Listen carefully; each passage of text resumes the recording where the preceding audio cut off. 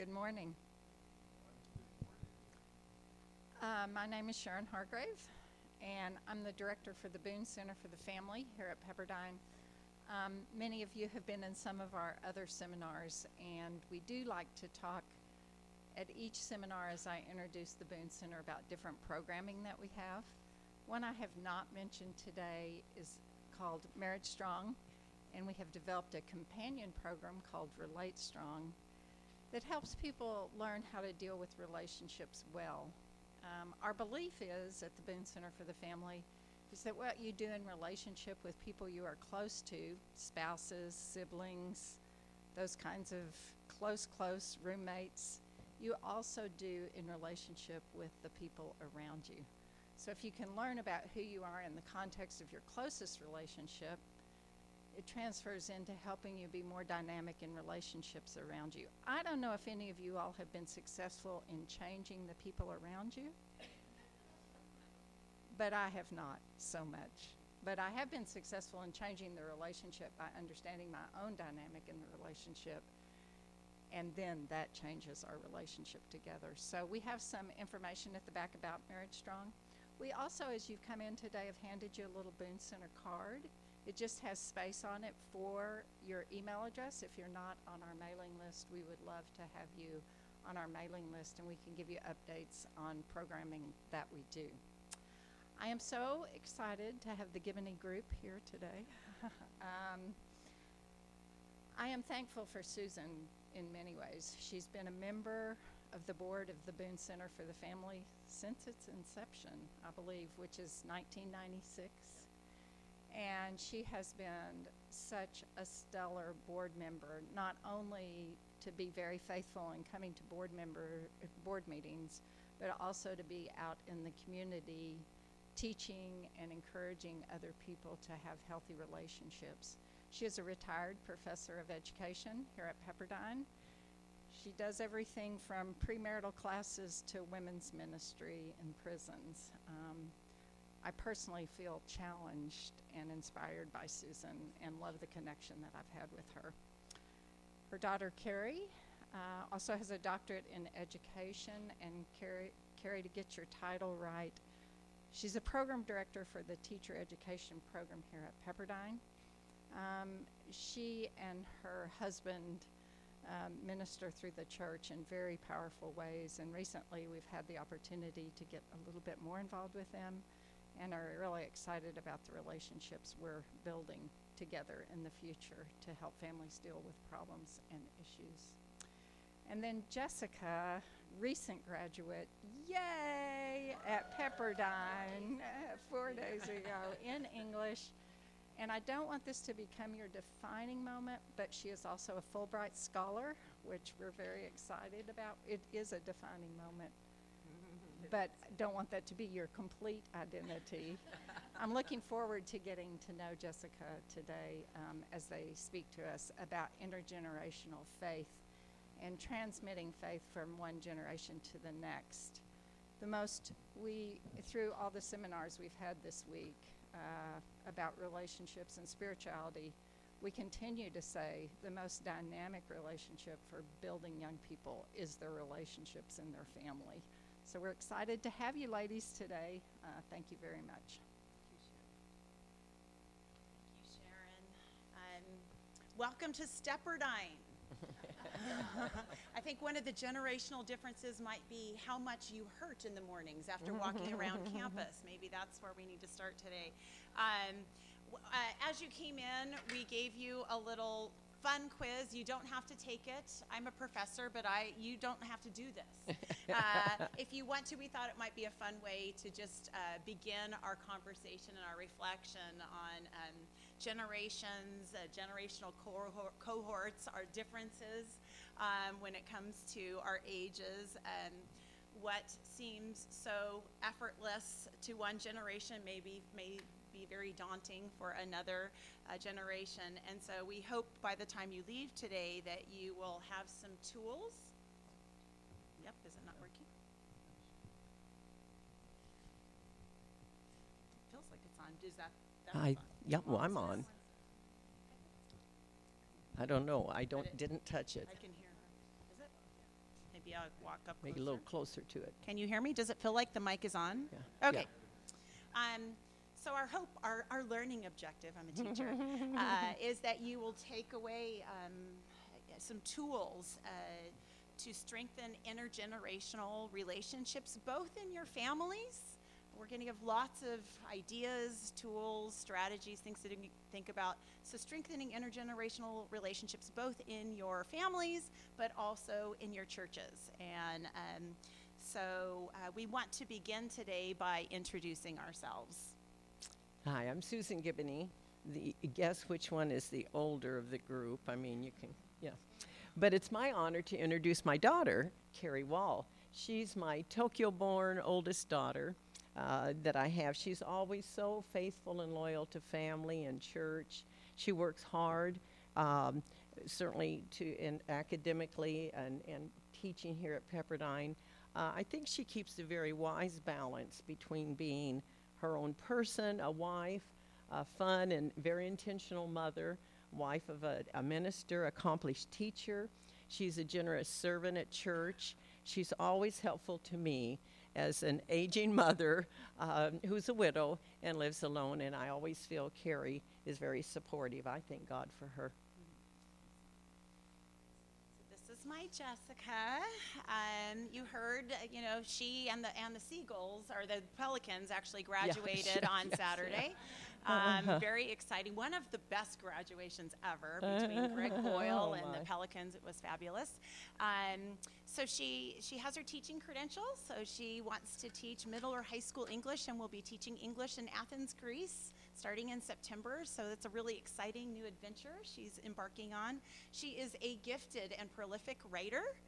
She's already written a couple of novels and a wonderful travel blog that she's going to reinvigorate as she heads back to Athens. So that's one of my favorite moments when my inbox says, there's another posting on Jessica's travel blog. Yay! So great. She is a loyal friend. She is a intentional family member. She's intentional with her relationships. She's smart. Summa cum laude, I have to say. Proud mom. Funny, organized, efficient, disciplined. She's pretty much a force to be reckoned with. I always am awe of her. And I do often like, wow, she's my daughter. I learn She's from my her. granddaughter. I respect her. I value her opinion, and I thank God for her. And this is my grandma, Susan K. Gibney. A few years back. Yes. These are all our senior pictures. Yes. So. Yeah, there's a common misconception that my grandma is retired, but it's not true. She sits on multiple boards, teaches at a women's prison. She does a house group, which is a full-time job in of itself because she's hosting, and she'll talk about that later in this presentation. But she's always opening up her home and integrating herself into whatever communities she decides to invest in, and it really shows. She has left her fingerprint on this campus and on other churches and wherever really she steps into, and that also includes our family. I like to think of my grandma as the common thread that holds us all together. She has modeled for all of us how to prioritize family and how to make time for it. She always hosts amazing events and activities. We always joke that she has a program. Yes. Whenever we're having a dinner, she has something printed out and ready, but it's for us to reflect. It invites us into times to be grateful for a certain member, maybe honor someone in the family, and in doing so, she has shown us how to engage and initiate fellowship together, and I don't think our family would be nearly as close without your matriarchal leadership, and we love you so much. Thank and you, I'm Jessica. so proud to be your granddaughter on this campus. Thank you. Sweet. So here's a 4-generation picture. We thought when we were going through pictures, so this is actually me, and then my mom, and then her mom, and her mom, so it's kind of special as we're talking about generations today. Very special women. So we thought, a good place to start today is talking a little bit, or at least defining what we're thinking about. We thought this definition was really good. A generation is a group of people who are connected by their common location in history. So, the same age basically, but they tend to share common behaviors and attitudes about family life, gender roles, institutions, culture, lifestyle, and future. Each generation tends to think and act in unison on many matters and develops a worldview that shares its direction from youth through old age. The span of one generation is approximately the length of a phase of life. I actually looked up what is the lifespan in America. It's about 72 years. So that's the definition from Bozeman, and maybe it's an important place for us to start today. Each one of us here is a member of a generational cohort. We share unique qualities with others in our generation. Maybe it's depicted in the quizzes you took. But though each of us is unique, we thought it might be instructive to briefly share generational characteristics of people in each generational cohort. And so these are the commonalities, or the lumping them together, what the research shows, but then we're going to kind of pull that apart a little bit later. So I represent the older generation. We're called the traditionalists sometimes we're called the builder generation. We grew up following the Great Depression and World War II, which taught us self-sacrifice and discipline and doing without, even though we didn't feel like we were deprived. Our families just supported each other, and we didn't expect a government handout. That's how we did it. We are probably more conservative, conforming, rule followers, kind of boring probably in a lot of ways, but that's our generation that we are. We're protocol-oriented, and sometimes that can limit us, and it frustrates us sometimes, but it probably limits and frustrates you sometimes with our particular generation we work with this. So we're generally people of high moral values. We're loyal to country, organizations, and family. So we tend to be more loyal and traditional regarding church. And perhaps at our age, we may be the most generous givers, though, at church. We're learning to adapt to changes, particularly in technology, and changes at church can be difficult for us sometimes. So we like to be approached patiently and with reason, not just challenged or belittled about it. This generation likes to be respected for our experience and even for our aging minds and our aging bodies. We want to say, quote, "Please be patient with us as we were with you when you were young. You were slow then. You selectively forgot things. You got sick and needed care. You had to be taught new things. You rambled on about your day and wanted us to listen with rapt attention. You were afraid of new experiences. You wanted us to keep you company when you were lonely, and yet you wanted independence. And so now we need that." Very good. So baby boomers, sorry the colors aren't great here, but baby boomers really grew up in unprecedented economic prosperity and post-war hopefulness.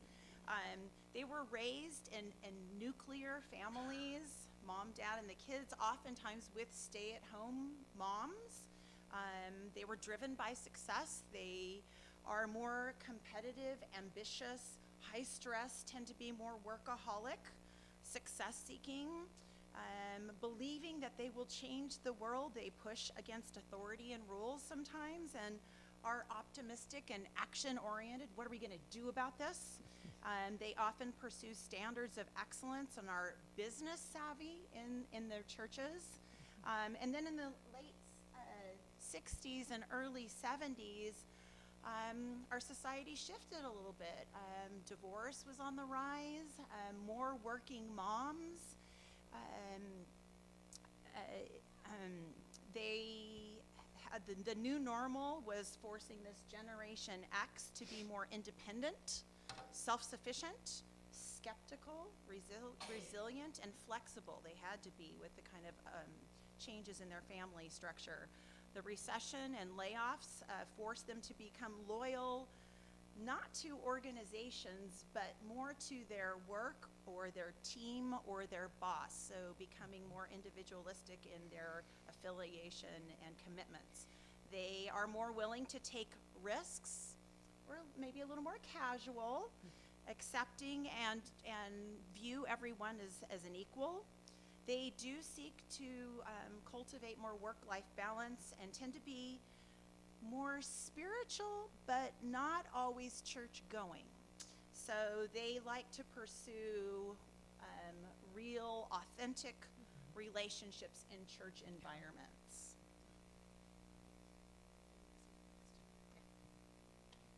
So I'll be covering the last two generational cohorts. I think that there's kind of a confusion between the difference between Gen Y or Gen 2020 as mentioned here and millennials.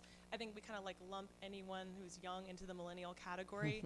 And actually out of convenience today, I'll be referring to anyone born after 1981 as a millennial, but just know that there's kind of two generational cohorts being represented here. I still think that there are some strong trends that tie both together, so I'll just address those together right now. The first being that we were raised in a more child-centric world. Children were supposed to be seen and heard. Yeah. And so you grew up being the center of attention. Birthday parties were a really big deal. And so being raised in that environment, we began to have a strong sense of self-confidence, of self-efficacy, autonomy, and also maybe a little bit of self-centeredness as a side effect of that as well. But ultimately, we believe that we have power to influence the world as a result, so we can be a force to be reckoned with in that aspect. We also were raised in a modern world that's constantly shifting. It feels like every single year there's a big shift in technology, particularly. And because of that, we are more flexible and adaptable and lean into change as a result. I'm a person that likes to get the new iPhone or get the new update on my app. I like new updates, and I'm ready for that, and I'm flexible, adaptable. Something I really appreciate about my generational cohort is actually our sense of social responsibility, which I think also stems from being a child-centered world where we think our voice matters. We believe that we can influence the world, and we think about the environment, we think about social justice issues, and I think spearhead a lot of movements toward seeing this world become a better one. And we think of that as our responsibility, take that very seriously. We also are curious and fun-seeking people. On the other side of that, maybe more unstructured and a little bit more undisciplined. We are motivated by experience instead of financial gain. If you look at where our career paths maybe lie, we want to enjoy our work environment every day more, I think, than we do what we're going to get out of it as far as money or security. And we have this drive for, I think as you mentioned in your generation too, authenticity. That's a really big thing, and you'll see that in the church. We really seek for genuine relationships between us and God, but sometimes have a mistrust of institution, because institutions sometimes can get in the way of authenticity. And so that there's a little bit of mistrust there, and we'll kind of address how we can go forward from that point, but those are some common patterns in millennials and Gen Y.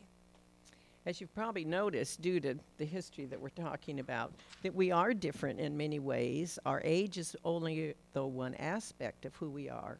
And yet people often stereotype us, and they think they know us because they're based on that one age part of us. Oh, she's over 65, so she's closed-minded. Or, oh, he's in college, so he's a liberal techie flake. You know, we just kind of tend to do that. Though we do have differences based upon our generational cohort or age, we'd like to talk about ways in which we can embrace not only our differences, but also the beautiful things that we have in common within our faith communities and in our families. We also want to share how people of different generations can still create a cohesive, loving family with respect for all generations. So we're going to spend some time thinking about ways to reach across the generational aisle, both within your family and also in the church. And so our first point is that we really feel like it's important to get to know one another as individuals. So we just finished going over what the millennials look like, what the baby boomers look like. So we started there, but now we kind of want to unpack that, and a place to begin to reach across the aisle and to kind of abolish some of those stereotypes is get to know individuals in every generation.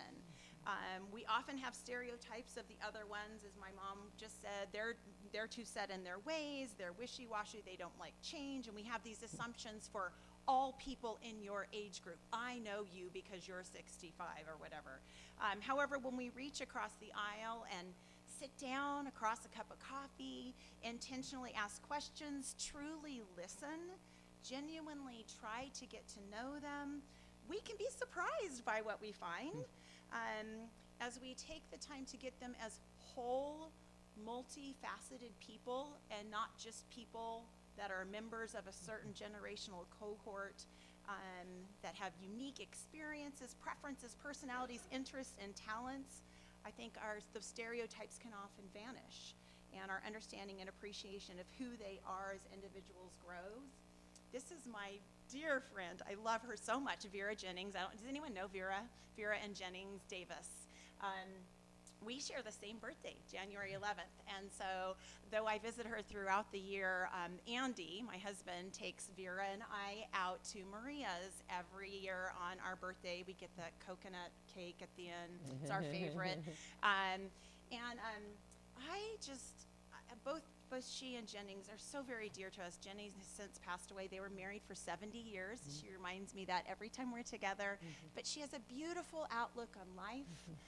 I love just being with her and hearing her stories, and so by my unique and individual relationship with her, that's been really beneficial. Even now that my kids are all grown, I try to, every summer, I still teach 4th and 5th grade, and I teach VBS, and I do that on purpose. So that I still know all the kids in our church's names, and when I see them on Sunday, I can greet them, and we've had a shared experience. My mom's going to talk a little bit about her house group each week. One of the things I love most about the church is the intergenerationality of the church. I love how I have my girls call me a baby snatcher, so I have these little babies, and I find the moms head toward me because they know I'm going to snatch that baby. But I have my older friends. I love that my daughters, they do some babysitting, so they walk up to church, and the little 2, 3, 4-year-olds are like, they're rock stars. They flock to them. Hi, Michaela, or whatever. I love that my teenage daughters had other women that were maybe mom age but not mom. And so I think many places in our society we silo off.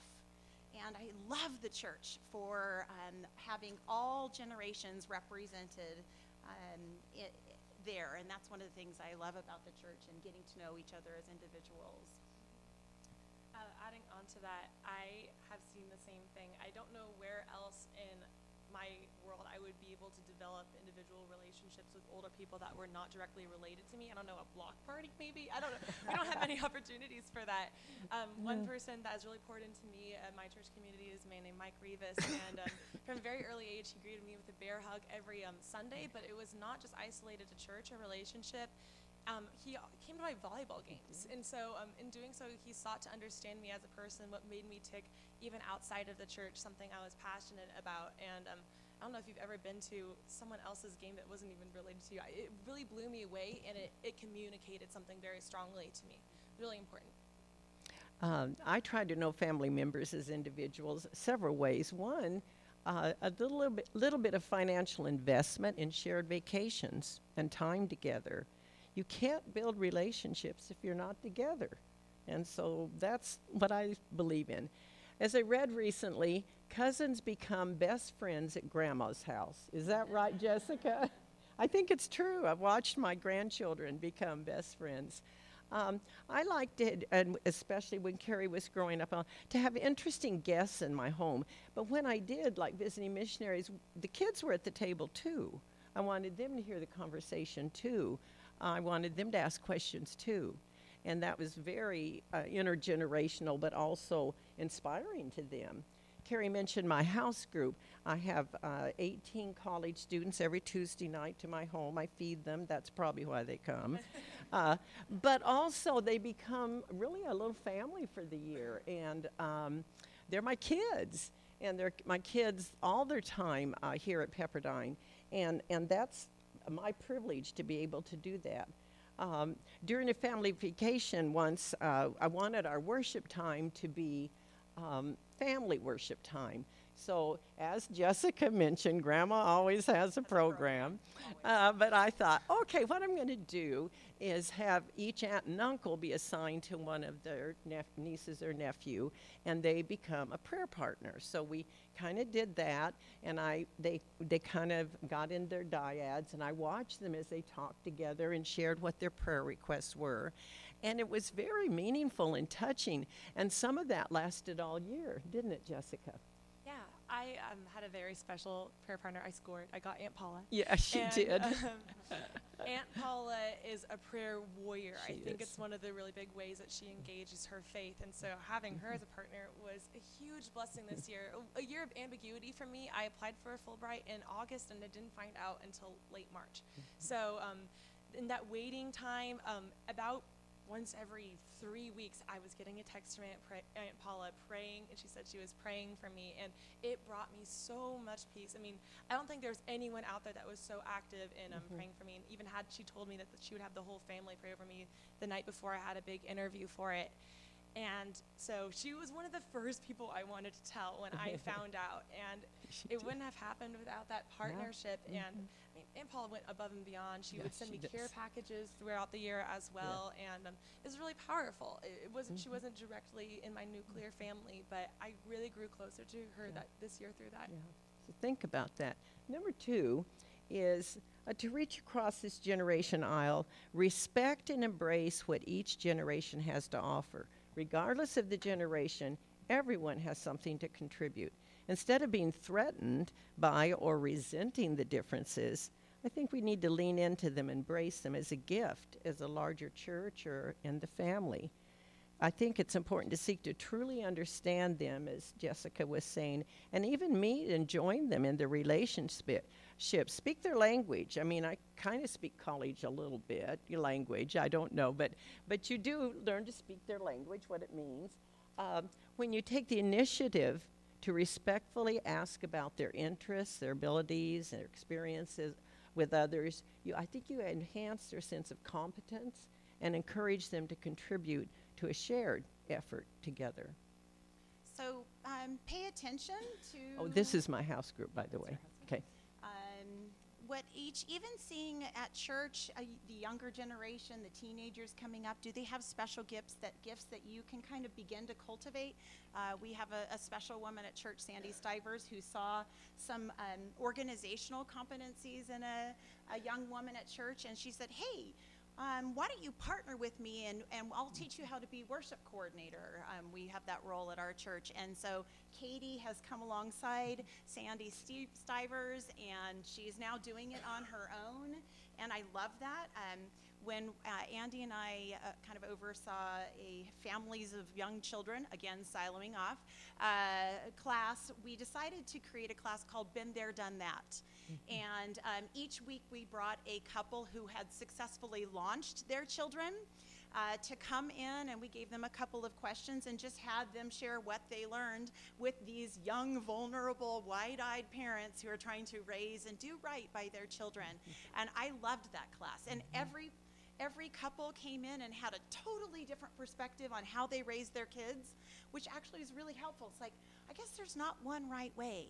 And their kids turned out pretty good, and so did their kids. And so we really treasured that series in our class. I think it's important to sing one another's songs, metaphorically and literally, to lean into the other generation's interests. But, realize, too, if you embrace what they have to offer, they might do things differently than you. And so you need to be okay with that. And can you relinquish control? That's tricky for us that are older as we turn things over to the younger generation.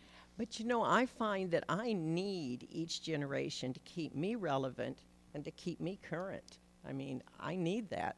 I need them in my life. Maybe they need me too, but Jessica keeps me on target, especially with technology. I do pretty good. In fact, when we were planning this, we did it all on Google Docs. So, all right, Grandma, because we didn't have time to. So, that's kind of how we did it. And Jessica helped me do that. I know each of my 3 children, my 3 in-laws, my 10 grandchildren. I know them as unique individuals. I try to reach out to them in the mode that they prefer. Maybe a home phone, that's probably iffy. Cell phone, probably. Text, yes. I always get answers when I text them. Email them, not so sure I'm going to do that. FaceTime, Skype, Grandma did kind of there a little bit. I don't tweet or anything yet, but I try to learn to, I want to communicate with them, so that's what we do. I think even with college students that I've had the blessing to work with for years, and I see a few of them in the audience here, I think mutual respect is very important. I love them in that age, and I respect them. And I think by their feeling that for me, that then gives them to act respectfully. I had the privilege of being the visiting professor at the Lausanne, Switzerland program, and I had 56, 19, and 20-year-olds to take care of. All right, there. But it was going well. We had a good semester, and I asked one of our leaders there, I said, everybody's kind of doing okay. I'm savvy. I know what's going on sometimes. I don't micromanage too much. But I said, why are we just doing? She said, you know why? She said, because they don't want to disappoint you. And I thought, wow, okay, that mutual respect goes a long way. I didn't have to say anything, but that was part of it. Yeah, you've been planning this class. We had our first meeting together. Mom brought her manila folder with all of her copied off ideas. Pencil and I paper. brought my laptop and ready to create a Word doc and email it to everyone. And Jess is like, well, no, let's just put it on Google Docs. I know, and I like, you can see right even in okay, well, planning just this tell me class, what to do. we saw some generational differences. We did. But we did it. Yeah, okay. It's leaning into the differences, but it's also leaning into common ground. It's important to remember that we have much more in common than we have different. If you look at the Bible itself, if age mattered, then the Bible wouldn't be relevant anymore. But there are some things that are universal and timeless. Things like wanting to be loved and to be loved in return, that transaction, looking for a purpose in life, cultivating family, enjoying time together, hobbies that you love. Some things that they make us all tick at a broader level. And so remembering that is really important. In church, it's great to find common ground and points of connection then, and it's easy. It's actually pretty easy. You can find niche points of connection. I really enjoyed finding English education friends that are 30 years older than me at my church. One of them who ended up being my mentor teacher at the local high school where I was student teaching, and talking literature. Literature is one of those things that's been around forever, and we can talk about that, and we've built friendship from that. But another example of a way that you can find points of connection is rallying around some kind of shared goal. A great one is mission trips, volunteer work, and service opportunities in which we all share the same goal to do some good in the world. I mean, as Christians, we all have a shared goal to further God's kingdom, and that's an easy point of connection. And it provides time and proximity, which are two really big things, I think, in relationships. Toiling under the hot sun in Mexico next to someone that's 20 years older than me, we're both whacking in nails, that brings us together. And it's really fun to come back from those mission trips and have inside jokes with these people that are so much older. I love volunteers, and I appreciate that they give their time, people that are a lot older. They go with a youth group down to Mexico. I think of our Kenya mission team. When I went in 8th grade, I think we had 3 or 4 generational cohorts represented, everyone from the age of 70 down to when I was 14 years old. And so I sat next to someone that was in her late 60s, and we were both on a bumpy Matatu ride together, and we both had the shared fear and excitement. And we always like to look back on that now. So there's something really powerful in those times that you spend together. This is one of our mission trips down to Mexico to build a house. And if you see here, we've got a lot of young faces, but then we had lovely Christian Soke there in the middle. And I will always have that shared experience with her, and it makes me closer to her. Yeah, so I mean, we have a lot in common, as Jessica said. And I think even in families, my husband Andy always he was very intentional. So he's the dad of 3 daughters. And he was very intentional to find a meaningful point of connection with each one of his girls. And so Jenna's a big time runner, And so they would geek out over their splits and their altitude gains on their watch. And, you know, I had my first mile was 8.3, but man, I brought it down to, and they'd geek out over that, and the music blaring, and they'd share this love, deep love of running, still do. Jessica, English, her whole childhood, she shared the journey of a book, the whole Tolkien series, the whole Lion, the Witch, and the Wardrobe series. And I came down one night, they were reading Where the Red Fern Grows, and they both were crying. I can count on one hand the number of times I've seen Andy cry in our entire 33 years together. And he's there wiping away tears as little Dan died, or old Dan and little Ann. I'm like, what is going on? And they shared these meaningful connections through literature. And so in families, but also in church, we have more in common than we have different. And so finding meaningful points of connection can really cultivate intergenerational relationships. We do need to know that common ground, I think, with interests, as Carrie was saying. Even with my own children, and they probably get tired of this, but, you know, Carrie, I know what she's teaching, so I'll probably share an article. Or Andy, something pertinent, like, oh, here's something from Grandma.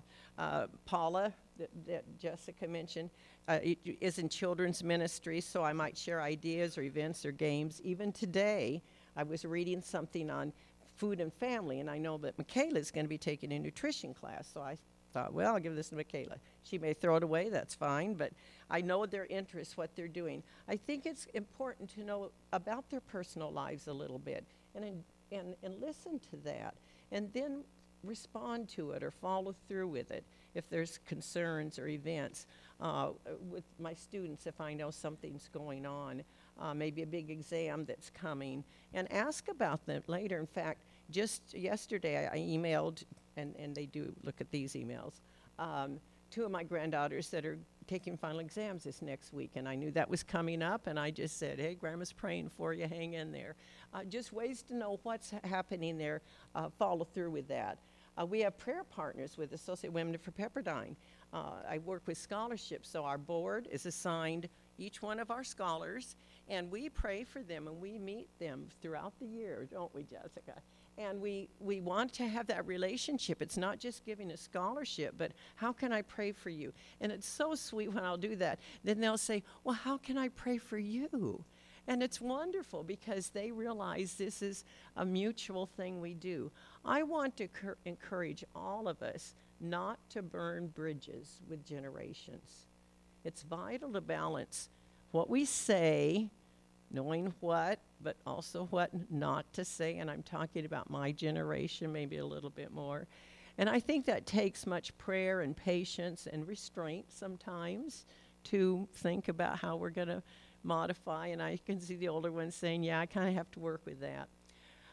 We teach and share with them, but then in doing that, we need to trust them. And that's why I love having them change me in good ways.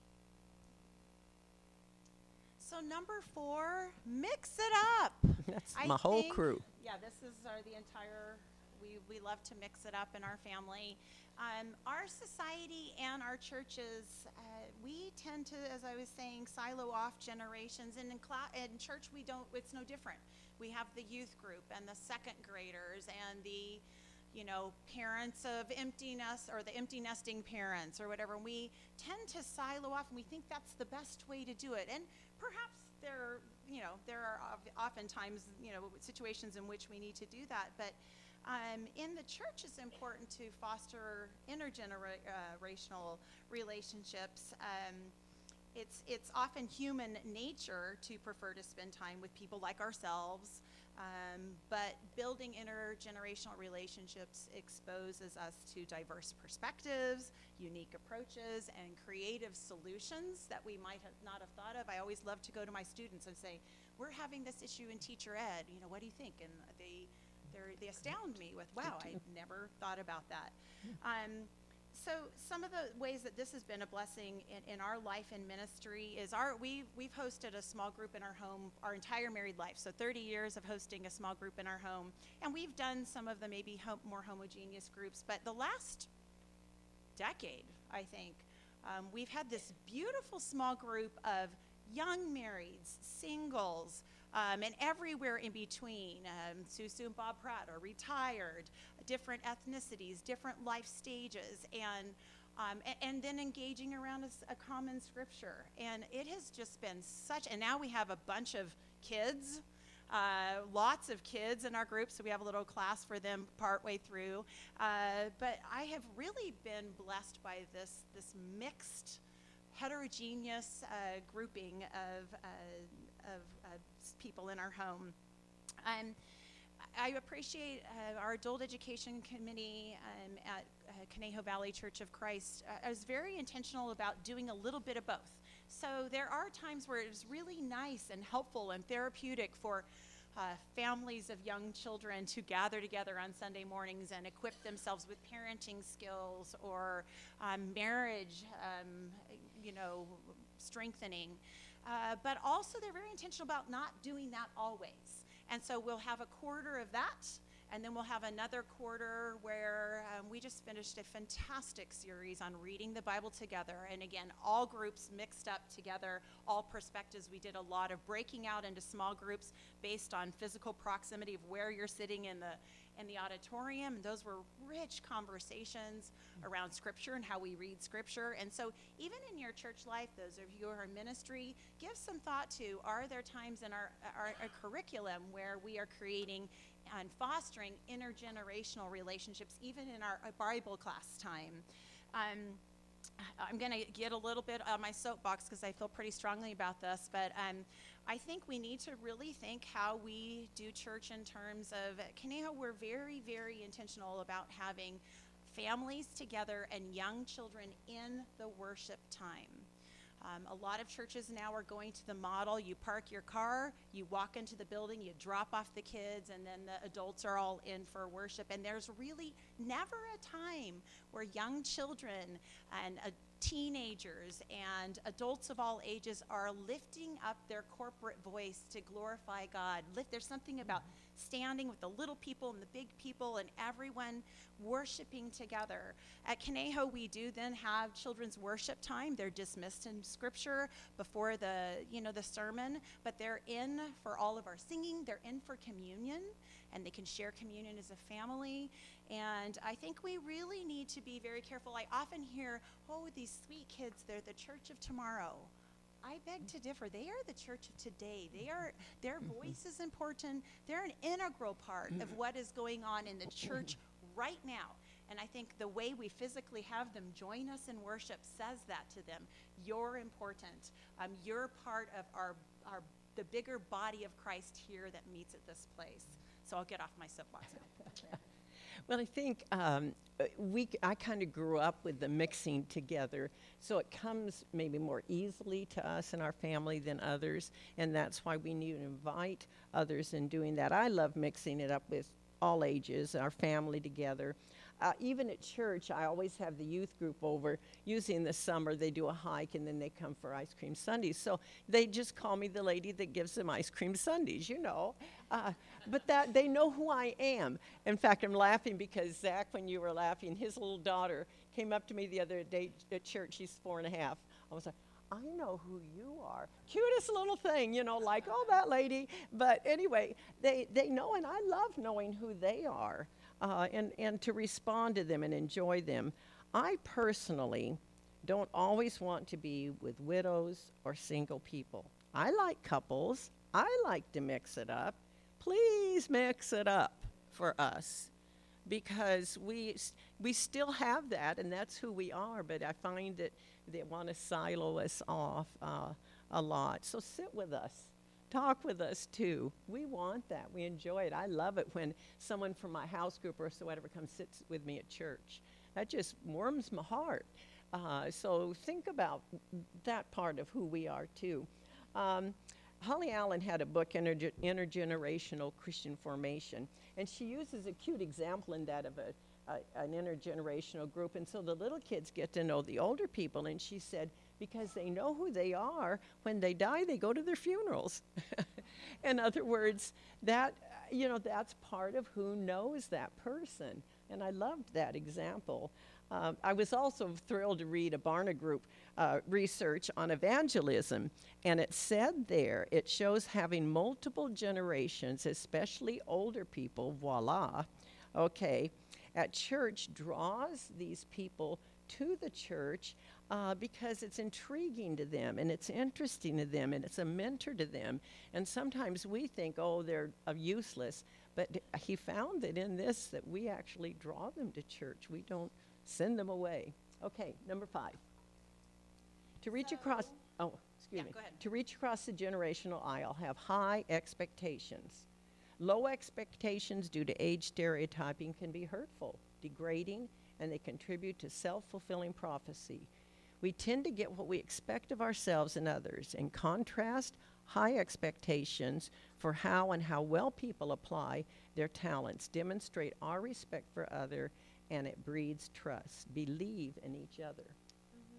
This is really important, I think, for my generation. I think it's a common habit of older generations in general to just blame the younger generation for what's happening. I think that's not just exclusive to what's happening today. I mean, the 70s and the time before that, and the 1800s, I'm sure, as well, because the misunderstanding there. And so that's something that actually really wounded me is the demonization of millennials ruining certain industries or, our selfie culture or whatever, because so much of what they say to describe me doesn't describe me at all. Mm-hmm. But I think it's important to note that a place where I haven't felt this kind of demonization generally has been in the church. In the church, it's been different. People have believed in me from a very early age. They've hired me to water their plants, take care of their houses, their dogs, their children, edit papers, you name it. And in doing so, that trust that's placed on me, it means a lot. It communicates you are important, and I don't just put you into this category of the worthless youth. They're not hardworking. They can't get a job. They are going to move in with their parents post-grad, which is very financially responsible, actually, if you have a job at the same time. And so I really appreciated that. My youth minister modeled it really well. He made sure that after we would go to Mexico, that we would come back, and because the church had donated so much to our mission, that we would be able to share with the congregation what we had learned through that. And that's where I had experience speaking in front of my church and finding that I had something to contribute to this church. I was a part of it as well. My youth minister also would sit around the room when we would fundraise for these mission trips in the first place and say, so what are we going to do? And he would close his mouth, and there would be a think tank of youth group members, and we were young. We came up with a plan. We executed it, and wow, those are just fantastic life skills, but also, again, contributing to this church and this feeling of ownership. When I went to Kenya as a 14-year-old, I didn't think that yes, that's me in my awkward phase. I thought I was just going to be kind of tag teaming off of the adults' plans, but instead they put me in charge of a station that I knew probably more about than anyone, music videos. So I filmed for a bunch of street kids that are about my age, peers, and I put together and edited it, and at the end, I felt like I had made this contribution, and the street kids loved it. That's how I built relationships with them, and it was really important, and it wouldn't have happened if they hadn't trusted me with that in the first place. We will rise to the challenge if you just believe in us. And so, that idea of high expectations again. And it's so true. The theme is really we need to accept and support and encourage them. I think for my generation, we need to encourage each other. We need to let them know they're going to be okay. I love working with parenting classes or marriage group. I always do a premarital class. And part of it is to say, you're going to make it. You're going to be okay. I have some people here from those classes.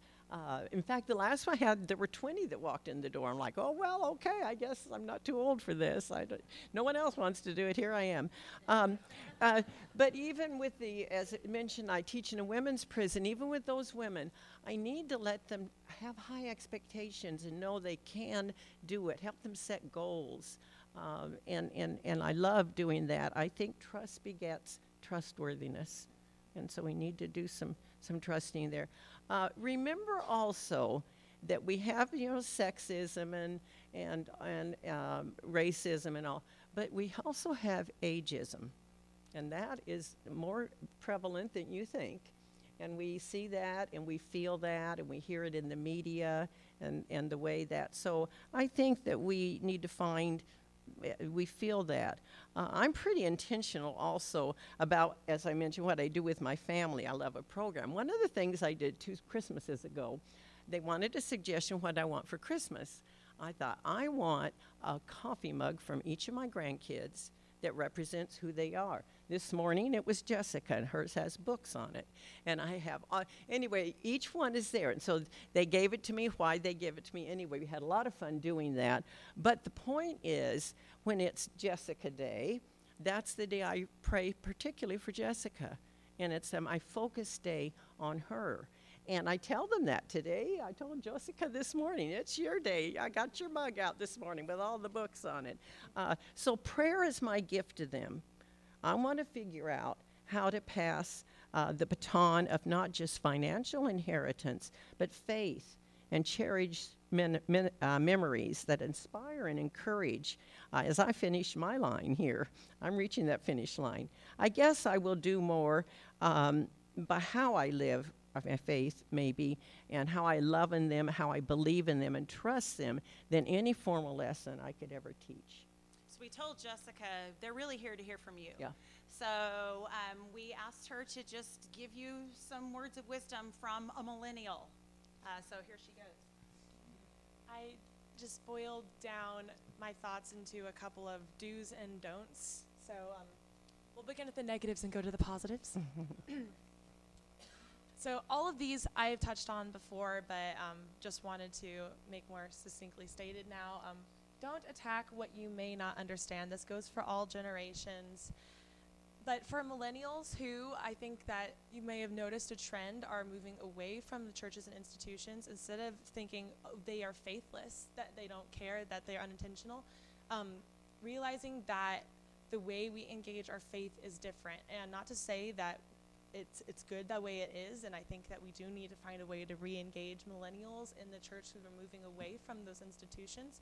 But opening up to discourse in the first place and not placing blame and judgment. And that's something that we're very sensitive to, is judgment. So not attacking what you don't understand, but asking, well, why? Why don't you want to go into these spaces? And when we're seeking the authenticity for not seeing it there, then that maybe shows that we need to have a conversation about what we can do to change that. The next one being, don't allow millennial Christians to become their stereotype. This issue of self-fulfilling prophecy has been played in our heads so many times that millennials can't engage the church, or they don't have a place there, and so we stop looking for those opportunities. Every time that I have stepped up to the plate and had some kind of leadership role in the church, it was because someone sought me out in the first place, extended a hand and said, Jessica, I'd like you to lead this prayer. I would like you to plan this devotional. I would like you to plan the curriculum for the middle schoolers at this camp, and I actually did, and it found that I could do it. We won't always ask for those opportunities. We won't seek them out in the first place, but we will be grateful for when they are extended, and we will rise to the challenges. This lesson was not my idea, but here I am, and I'm very happy to be a part of it. But I didn't initiate in the first place. But over time, I think if you extend enough opportunities, we start to realize, oh, we can do this, and we are wanted here, and we'll start to do that more on our own. But I think sometimes you have to get us started. So when we're not asking for it, make sure we do it anyway. Hold eye contact and follow up. We'll try and slink away like cats. You can't let us. Be yourself and let us be ourselves. I think that some youth ministers can wear skinny jeans, but not all have to. Well, now your grandma's got some on it. Yeah. You can try to speak youth culture language or use our sense of humor, but if you don't get memes, then don't use memes, because you'll just misuse them. Every generation likes to have something that's sacred to ourselves. We don't need you to be our best friends. We need you to be our mentors. And we don't want mentors that look and dress exactly like us. I appreciate when my grandma uses texting, because that's probably a better way for me to get in contact. But she doesn't need to use Snapchat. That's okay. Yeah, I know. That's okay. We want you to be yourselves. We value the wisdom that you're bringing to the table, and actually makes us a little uncomfortable sometimes if you try to be exactly like us. So it's okay. Give yourself that permission. I'm giving it to you right now. Lastly, grant us space to contribute in our own way. And I think that this is maybe a practical application for how we can get millennials re-engaged in the church. Is if you're not seeing them coming to certain kind of fellowship events, community events, or Bible studies, it's because we don't use our faith that same way. We seek for organic and experiential faith experiences. That's been my time at Pepperdine. I've seen that. Some of my best devotionals have been impromptu on the top of a mountain during a hike with a friend, or at a coffee table and just talking to people like that. So how do we then try and organize that into the church? I think Dusty Breeding has done actually a great job at University Church of Christ. He would fall into the millennial category as being in his late 20s. He does CrossFit and Jesus sessions and worship through exercise. I don't go to that. One of the most attended sessions at a retreat that I went to was Experiencing God Through Coffee.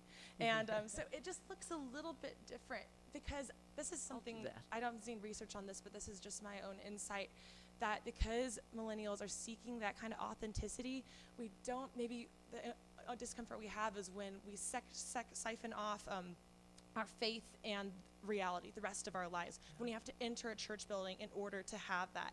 So we like the coffee, or through exercise, or through hiking, or through just hanging out together to have an impromptu worship session, because in that way our life just becomes the fabric, all the threads align, and so we don't have to section things off and be two different people. I think that comes from that drive to authenticity.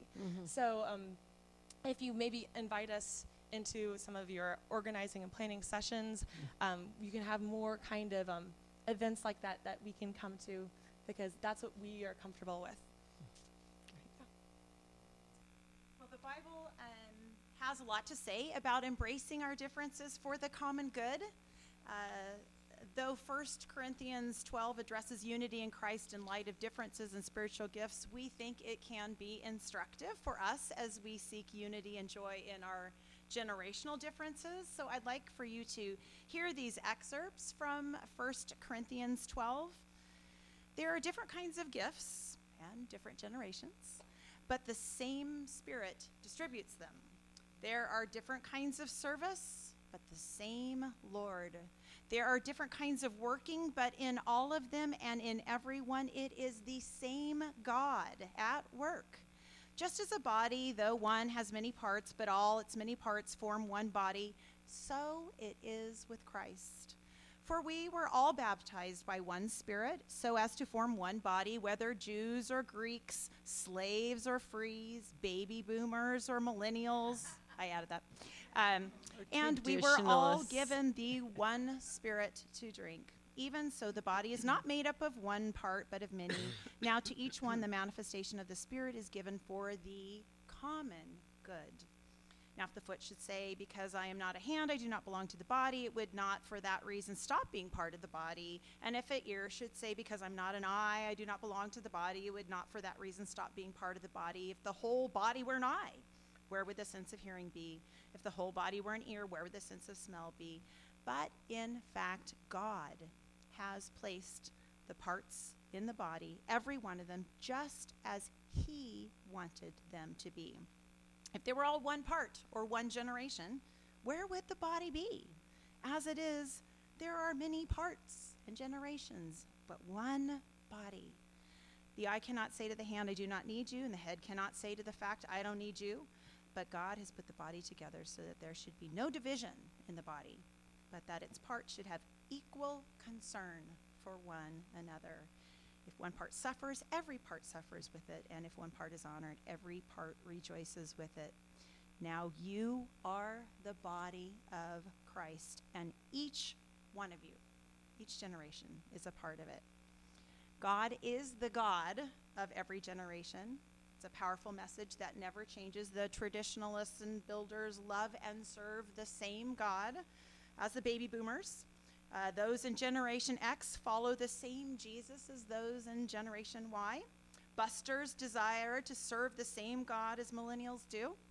The music, clothes, entertainment, or technology may have changed throughout the generations, but Jesus Christ is the same yesterday, today, and forever. And so as we conclude today, since we've been talking about reaching across the generational aisle, we invite you to stand, put your stuff down for a second. and reach out across the aisles, the generational aisle. Grab a hand. And we'd like for you to join us in the reading of Ephesians 4, verses 2 through 6, which reminds us that though we are different, we are one in Christ. Let's read it together. Be patient, bearing with one another in love. Make every effort to keep the unity of spirit through the bond of peace. There is one body and one spirit, just as you were called to one hope when you were called.